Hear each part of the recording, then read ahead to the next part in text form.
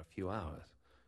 Ferocious battles between mighty nations needed only a dozen actors and the audience's imagination, and the roles of female characters, such as Cleopatra or the beautiful Helen of Troy, were played by young boys. Even before seeing the play, the audience knew of Macbeth, the legendary king of 11th century Scotland, for his story had been told many times before Shakespeare wrote his version. And that story was far bloodier than anything they had seen on London Bridge that day.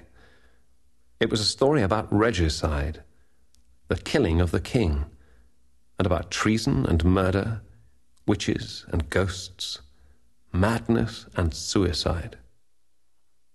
The crowd knew the story, yes, but they could also be sure that Shakespeare would tell it in a fascinating and enthralling new way. Some of the crowd may have wondered if perhaps Shakespeare and his acting company were taking a risk in performing the story of Macbeth in the first place. After all, the historical Macbeth was believed to have fought against King James' own ancestors, the line of kings that led from the great Banquo all the way down to James himself. And James was very proud of his ancestors, this long line of kings that gave a sense of stability to his own reign. It was potentially dangerous to perform a play that had anything to do with the royal family, because the audience could be powerfully influenced by what they saw on stage. Only 5 years earlier, the Earl of Essex began a plot to overthrow King James' predecessor, Queen Elizabeth. On the day he entered London with his forces, he also hired several acting companies to perform Richard II, another play by Shakespeare, in which the king is forced to hand his crown over to the usurper, Bolingbroke. Essex hoped that many people would see this play and then join his own uprising against the Queen. The Essex rebellion failed, and within days the Earl himself had suffered the same fate as those whose heads were perched on London Bridge. But since Macbeth is scheduled to be performed today, it must have somehow passed the censorship of King James and his council. As the crowd reaches the other side of the river, a new spirit of adventure, even danger, comes upon them.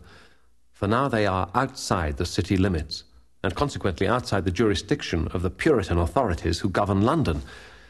The recently acquired wealth and power of the Puritans came from business and trading, unlike the king and nobility whose fortunes depended on property and inheritance.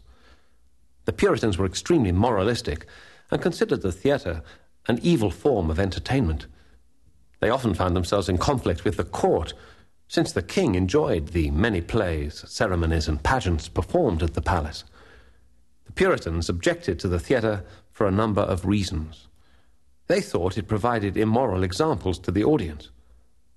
They felt it took away time from work and worship, and they were deeply uncomfortable with the idea that anyone could put on a costume and pretend to be someone he was not. It was particularly upsetting to the Puritan way of thinking that boys played the female roles in the plays. After all, what kind of confusion and disorder would follow if people could not tell the difference between men and women? The puritanical city authorities had therefore forced the theatres to move across the river, just outside the city limits, far enough away to allow the playwrights and actors some freedom to criticize or satirize London society and politics. Acting companies always had to worry about the king's censors, but even so, the audience heading to the plays knew that something different and a little daring awaited them inside the large wooden structure known as the Globe Theatre. Before lining up to pay admission to enter the Globe, part of the crowd is lured away by a man announcing the start of a bear baiting in the theatre down the street. Many people in line need to make a quick decision. Should they see Shakespeare's new tragedy, or watch the exciting and bloody battle between a powerful bear chained by his neck to a stake and a pack of vicious, hungry dogs? Usually, in these popular contests, the bear would finally be worn down and killed by his attackers. But occasionally the bear would show such courage and strength that his life would be spared, especially if he won the sympathy of the cheering audience.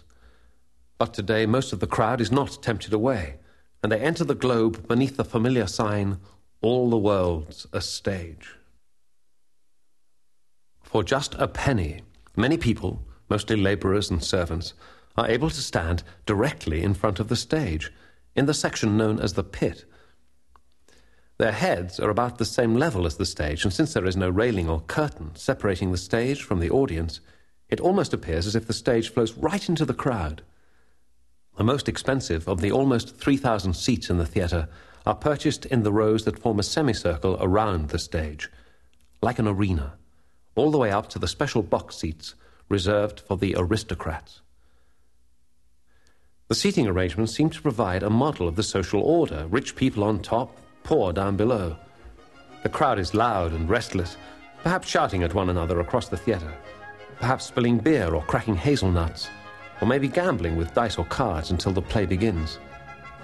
Then, without any introduction or warning, 3 old witches, hunched over with wrinkled faces and ragged beards, dressed in tattered old clothes, emerge from a door and shuffle out to the front of the empty stage to address the noisy throng. Shakespeare's Macbeth has begun.